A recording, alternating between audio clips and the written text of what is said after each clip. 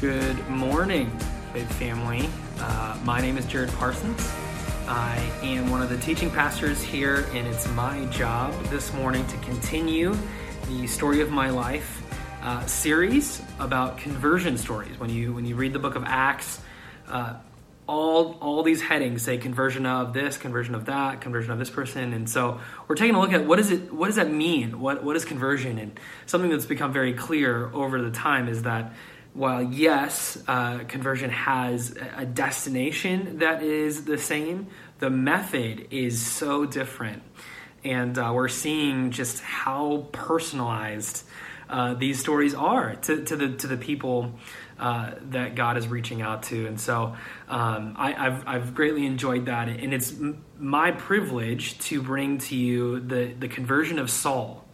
For the first 8 to 12 chapters, kind of a middle ground, the main character of the book of Acts is Peter the apostle. And there's a couple of cameos by great guest stars. Stephen and Philip make appearances, but Peter's been the one kind of leading the charge here. And in chapter 8, we get introduced to this guy, this name, Saul. And now in chapter 9, we're going to see Jesus calling Saul to himself. And so I'm really excited about this. He becomes the main character for the rest of the book. A lot of amazing things happen through Saul's life. And so it's an honor and a privilege to talk about Saul this morning. So we'll be in Acts 9. Let me pray for us, and we'll get going. And kind of the roadmap for the day is we'll look at the person of Saul. We'll see what prompted his conversion. What was the point? When was that time in which he said, I am no longer serving this, and I'm serving Jesus. I'm serving Christ. And then finally, what was the product? Like what happened? What did Saul become because of it? And so that's where we're going this morning. Let me pray for us. Jesus, thank you for this time that we get to look at your servant Saul, who would become Paul, and all the writings, the amazing theology, the testimony, the stories that we get, Jesus. And so we pray that from this you would be glorified through this time this morning, and we would see your good character. In your name, amen. Okay, so the person, Saul, we're going to pick it up in Acts 9, 1 and 2. I'll read those verses. But Saul, still, we'll get there in a second, still breathing threats and murder against the disciples of the Lord, went to the high priest and asked him for letters to the synagogues at Damascus, so that if he found any belonging to the way, capital W, way, men or women, he might bring them bound to Jerusalem. What an introduction. Saul still breathing threats and murder. I don't know if it's supposed to be funny, but I find it's funny. Those are two different things. Threats and murder. There's like threats and then there's murder. And he's breathing it. Like this is just inhaling, exhaling murder. Saul was breathing murder, and he wasn't just doing it on command. He was actually asking to do this. He was asking, can I please bring people bound to Jerusalem? So the first thing that we see here from this passage is that Saul was a murderous zealot. He was a murderous zealot. Let's break this down into its component parts. Saul was a murderer. There's no reason, there's no need to sugarcoat it or kind of work around it. The Bible doesn't sugarcoat it. Regularly, he's shown to be approving executions before this. Actually, the first introduction we get to Saul, I'll read that, Acts 8. It's right after Stephen was killed for taking care of widows and orphans who weren't Jewish. And Acts 1:8 says this, and Saul approved of his execution. He approved of it. It goes on to say, and there arose on that day a great persecution against the church in Jerusalem, and they were scattered all through the regions of Judea and Samaria, except the apostles. Devout men buried Stephen and made great lamentation over him. And we get Saul again. But Saul was ravaging the church and entering house after house. He dragged off men and women and committed them to prison. Saul was a murderer. He when it says he approved of the execution, that means that whenever there was a stoning that was going to happen, which is where someone would be killed by stones or a large stone, they would do this with the permission of a high-ranking official, the highest-ranking official they had on hand. And Saul was there, so he has a position, he has a vote, his approval matters, and he would use it for execution. And he was thorough in this, right? He went from house to house. He wasn't lazy about this. He was a murderer. Saul actually says so later on when he gets renamed Paul. Spoilers. He gets renamed Paul.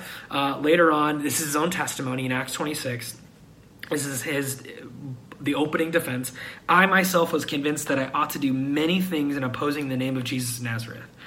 And I did so in Jerusalem. I not only locked up many of the saints in prison after receiving authority from the chief priests, but when they were put to death, I cast my vote against them. And I punished them often in all the synagogues and tried to make them blaspheme. And in raging fury against them, I persecuted them even to foreign cities. Let's not sugarcoat it. He wanted to trap people in blasphemy. He had a raging fury against them. He often cast his vote against them to put them to death. That's Saul. What an opening, right? Here's this character who was a murderer. Why did he do it?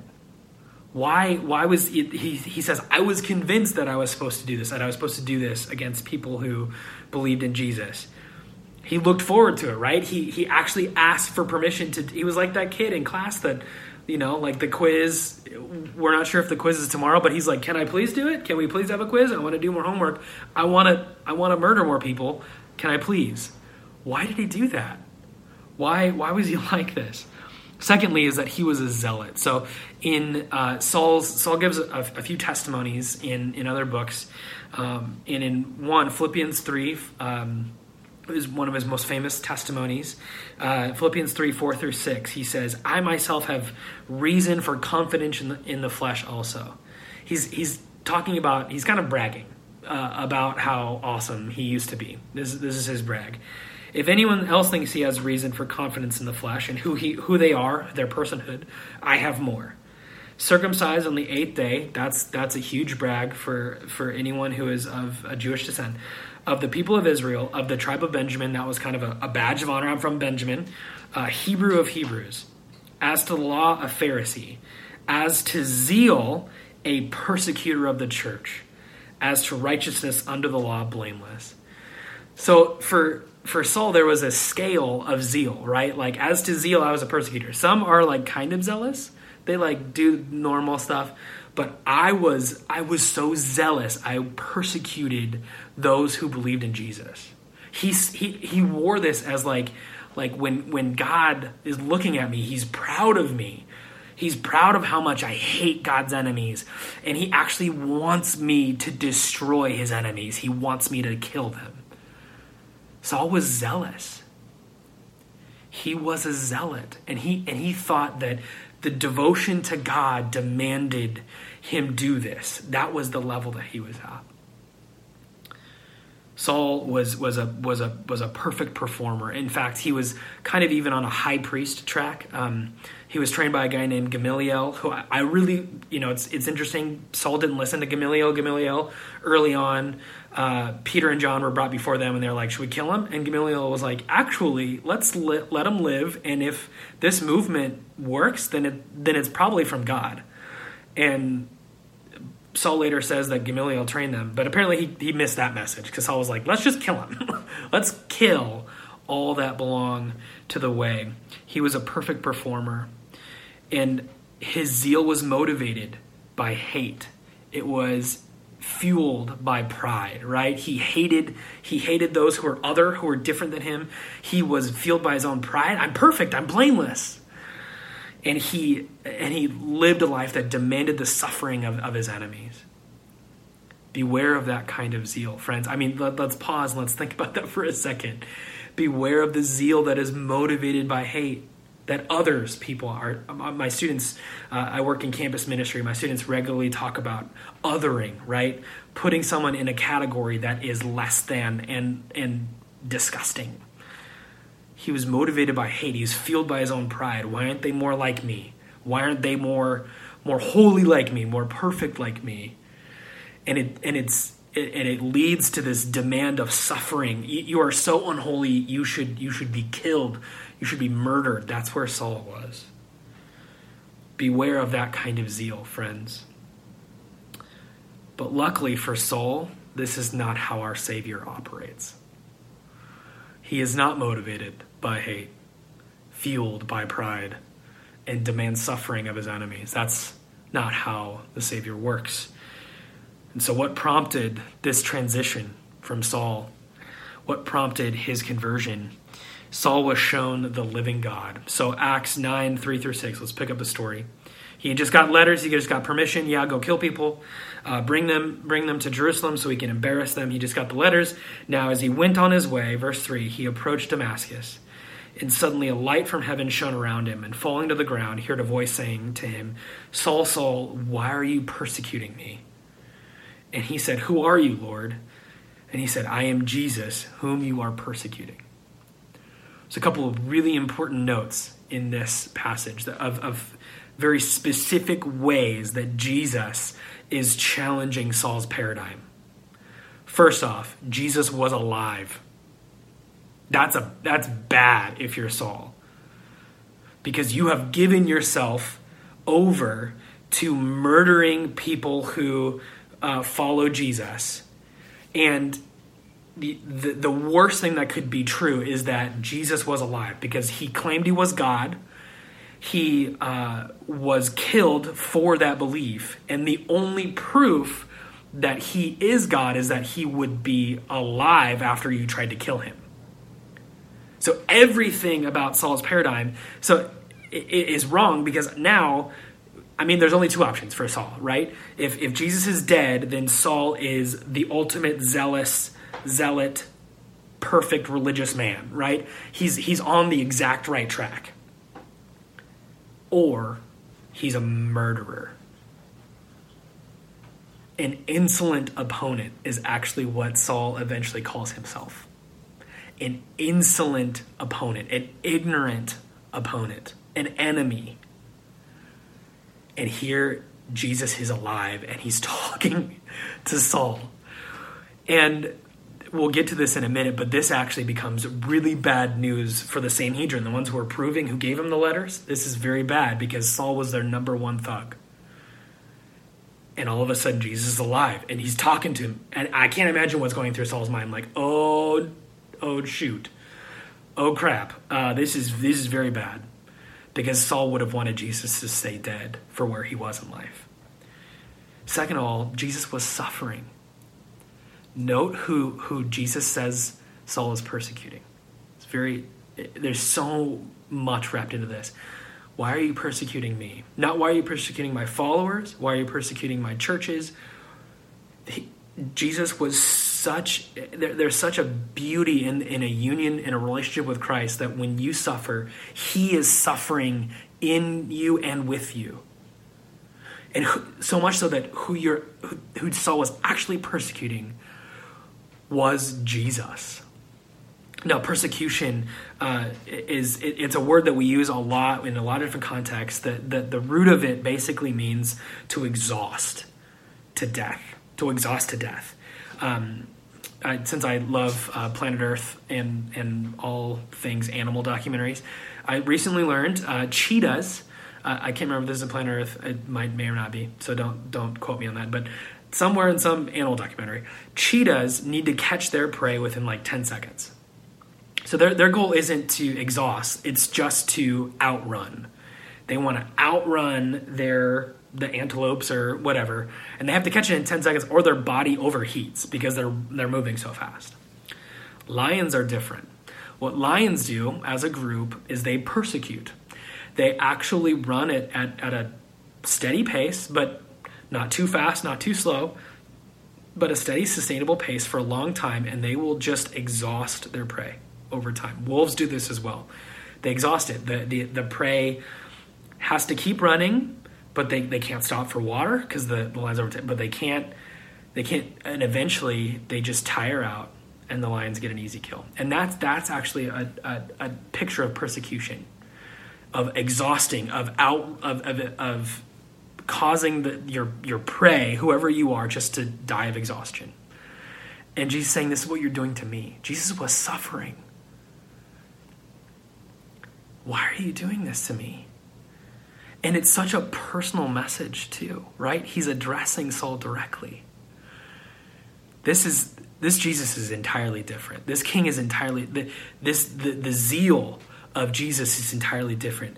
And Saul was reminded of that in this moment, that Jesus was motivated by love, not by hate, but by love. He said, I came so that they may have life and life to the full. For my dad so loved the world that he sent his only son, me. Love. And Jesus was marked by humility, not by pride, not by arrogance. For even the Son of Man came not to be served, but to serve and give his life as a ransom for many. Jesus said, I came to serve. And he, Jesus, suffered for his enemies. The people who killed him, who murdered him, the people who put him on the cross. You know what Jesus said? He said, Father, forgive them, for they know not what they're doing. And in this interaction, Saul's reminded of all of this, that his zeal has been pointed in the wrong direction. And he was shown the living God, a different God who isn't full of hate and spite and arrogance, but a God of love and humility who suffers for his enemies. Saul's view of God was backwards, and Saul had a lot to lose. Next, what was the point, though? So that was the prompt, right? He was shown the living God, actually blinded him, and awesome bros that he have just like dumped him in Damascus, in the city. And God actually appears to Ananias, one of the guys that Saul was there to round up and probably kill. Appears to Ananias and says, hey, Ananias, you know about Saul? And Ananias was like, yeah, he's probably here to kill me. And God was like, actually, I want you to go and help him. And we'll get to that. That's a part of the story that's actually the product. But God says, actually, I'm going to show him what kind of instrument I'm going to make him. And I need your help. So the point here, I'll pick it up in verse 17. So Ananias departed and entered the house. And laying his hands on him, he said, Brother Saul, the Lord Jesus, who appeared to you on the road by which you came, has sent me so that you may regain your sight and be filled with the Holy Spirit. And immediately something like scales fell from his eyes, and he regained his sight. Then he rose and was baptized. Ananias was exactly who Saul was looking for. Saul could have actually, at that moment, Ananias would have known this, sent him to prison, possibly even to death.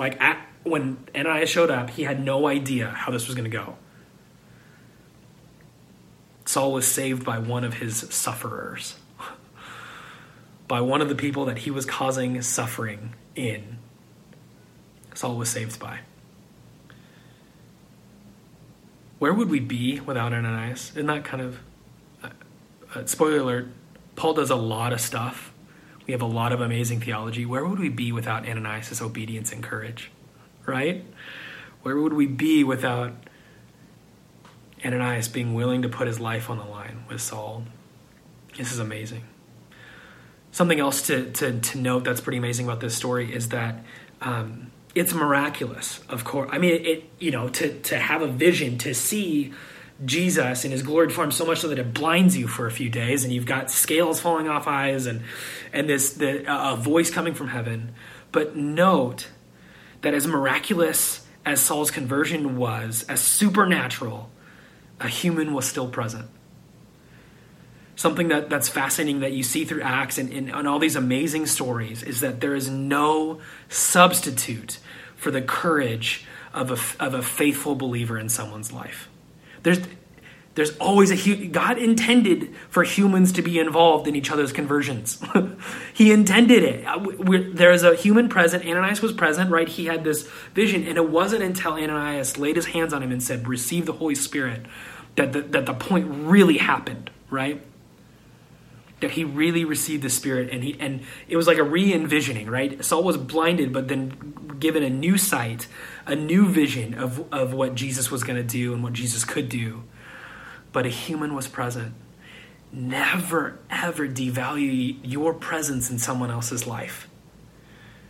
You could be someone's Ananias to a Saul, right? Now, it's not a guarantee that everyone that you are a faithful presence in is going to have the kind of impact that Paul did. But those people still are eternal souls and have value and have the image bear the image of the Creator, and don't downplay your presence. It's just as miraculous for Ananias to be there as for the blinding to happen in Saul's life. Ananias was a miracle too. Where would we be without the courage and obedience of Ananias? I think of, I've got my own story with a friend named, we'll call Bill. Bill lived a rebellious lifestyle for a long time. And this was when I was in college, and I didn't know what to do with Bill. All I knew what to do was to say to him once, hey, I know that you're not a huge fan of God, but at any moment, whenever you want to talk, I would love to talk to you about God. 3 years and 3 more rebellious years later, Bill showed up at my door and said, hey, I'd love to talk about this. And Bill's point of conversion, one week we met at Denny's every week, and I mentioned Romans 10, which comes from Paul's mouth himself. I'd bear witness them that they have a zeal, but not according to God's righteousness, for being ignorant of the righteousness of God. They sought to establish their own. And I said, there's Jesus' righteousness, and then there's others, and I think you really want to follow God. But God's righteousness is to let him love you, to be a sacrifice for you. And it wasn't this magical moment. He was like, yeah, I'll consider it. And the next week he came back. I was like, hey, how'd it go? And he was like, I think I accepted it. And I was like, great. You want to pray just to confirm it? And out loud, we prayed to confirm it. And so, there was a bit of miraculous, but there was a person present.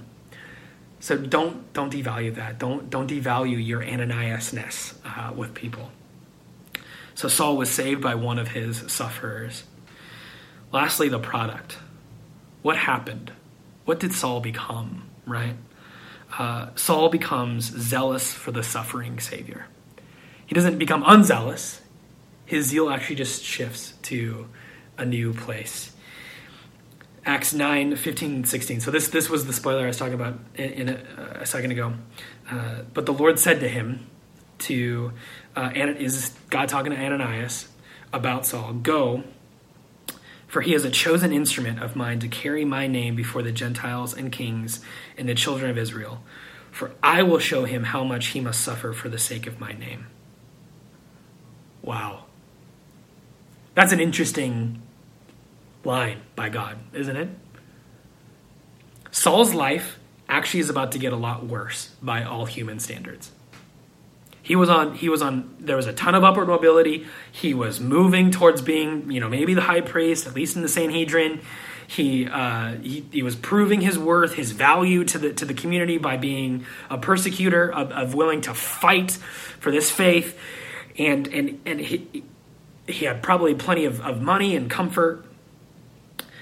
He is going to be a chosen instrument before the Gentiles and kings. And by the way, he's not going to get in front of kings by a reputation like a good reputation. He's going to be tried before kings, actually. His life will be in the king's hands in this story. And God's going to show him how much he must suffer. We don't talk about that often. This conversion story, honestly, is very challenging. Paul's life gets a lot worse. He gets shipwrecked. He gets stoned. He several times actually gets beaten. He gets put in prison. His comfort level decreases by a lot after this. But what do we get? We see that Paul accepts when that moment when the scales fall off. There's this new man, and Paul becomes zealous for Christ. He becomes zealous for Jesus, and he gladly suffers. He loves, he immediately, in the story, in the Acts story, he immediately begins proclaiming Jesus in the synagogue. So much, and it was like probably really confusing because they're like, "Wait, is this like a satire? Like, are you joking right now? Oh, but like you're really proving Jesus is the Savior. Oh, we're like running out of arguments now because now Paul is like the number one thug is like Jesus is real. What a testimony." And he becomes zealous for Jesus. And he just starts getting stuff done because he recognizes the worth and value now, right? That he felt the personal mercies and grace of Jesus of not destroying him. Paul was Jesus' enemy. And now Jesus is like, I love you and I want to use you for my kingdom. That's incredible. Paul was zealous for Christ. He even says once, to live is Christ, to die is gain. Philippians 1, to live is Christ. If I'm alive, it's going to be for Jesus. And to die is gain because I get to be with my Savior. And this was a killer for the Sanhedrin. Honestly, this is like I said, it's an amazing testimony of Jesus' resurrection because this is any name that could be attached to admitting Jesus as Savior from the Jewish elite, it shouldn't be Saul. But he was zealous for Christ. And secondly, I love this, he was a picture of suffering for love. Paul actually became a picture, Saul became a picture of suffering for others. All the suffering he goes through, he actually says, I'm content, 2 Corinthians 12, I'm content with hardships and calamities and suffering. I'm content with it. Because he says, Jesus says to me that my power is made perfect in weakness. Jesus revealing power through me being vulnerable and weak. This is incredible. Saul regularly showed Jesus' willingness to be killed for his enemies. He was stoned several times, beaten and imprisoned, and he did it joyfully, excitedly to see what Jesus was going to do. He showed his suffering Savior's love. That's incredible. That's incredible. And it makes me, I think a couple of questions that I have coming out of this conversion story is, what am I zealous for? And what's my zeal like? Does my zeal lead to hating others or to love? Am I just so passionate about loving my enemies? Those ones that drive me crazy. Do I intentionally go, okay, I love them. No, this isn't backing down from truth or from justice or whatever, but those that make me the maddest, do I pray for them the most? Do I want them to know Jesus more? Saul was a murderer, and Jesus transformed his life into zealous for showing the suffering Savior's love. That's what we want. And that's what Jesus has done for me. I've been going to counseling for some grief counseling. My wife and I have experienced some death in our lives, and just realizing just how angry I used to be, and what Jesus has done with that anger has turned it. And only Jesus can do this, right? I can't take credit for this. I used to be so angry at everybody else, and through the value that I feel from Jesus, the love that I feel. My anger actually isn't gone. It's now I'm mad at what sin does to people. It binds them. It makes them captives, makes them feel less than valuable. I'm mad because Satan is making people feel like they're not fearfully and wonderfully made. My zeal is turning to I'm so consumed with Jesus' compassion. Not all the time, by the way. It's gradual. Jesus is transforming me, but I am watching him change me. What am I zealous for? What am I zealous for God's love?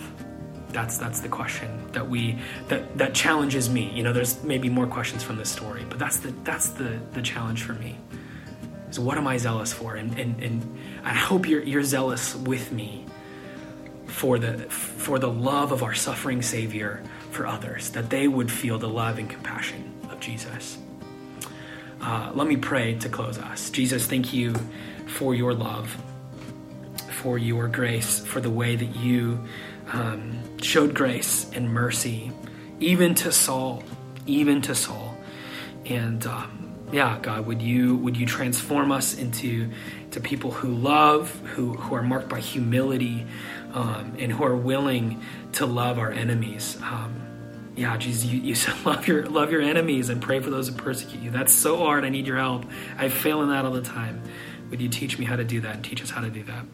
We love you, God, so much. In your name, amen. Amen, family. Good to be with you this morning. So what's my story? Well, I'm one of those guys that, just let you know this from Patrick, we grew up in church.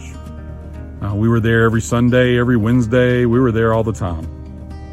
And for me, growing up, I believed this. I believed that, hey, just being good and doing good, godly things would make me acceptable to God. But I remember one Sunday I was sitting there in church, and this preacher was talking about this passage, and he used this passage about the difference between a wheat and a tare. And you don't have to get into the whole passage, but here was the gist of it. He says, on the outside, they look exactly the same. But when you crack them open, one has a seed and one is empty. And he asked me this question. Well, actually, he asked everybody, but it really hit home with me. He asked the question, are you a wheat or are you a tare? That morning, I'm telling you what, God cracked open my life, and I realized I was empty. I had a working relationship with God, that I did a lot of good things, but I didn't have a personal relationship with Him. And that morning, I stepped over the line from knowing to trusting.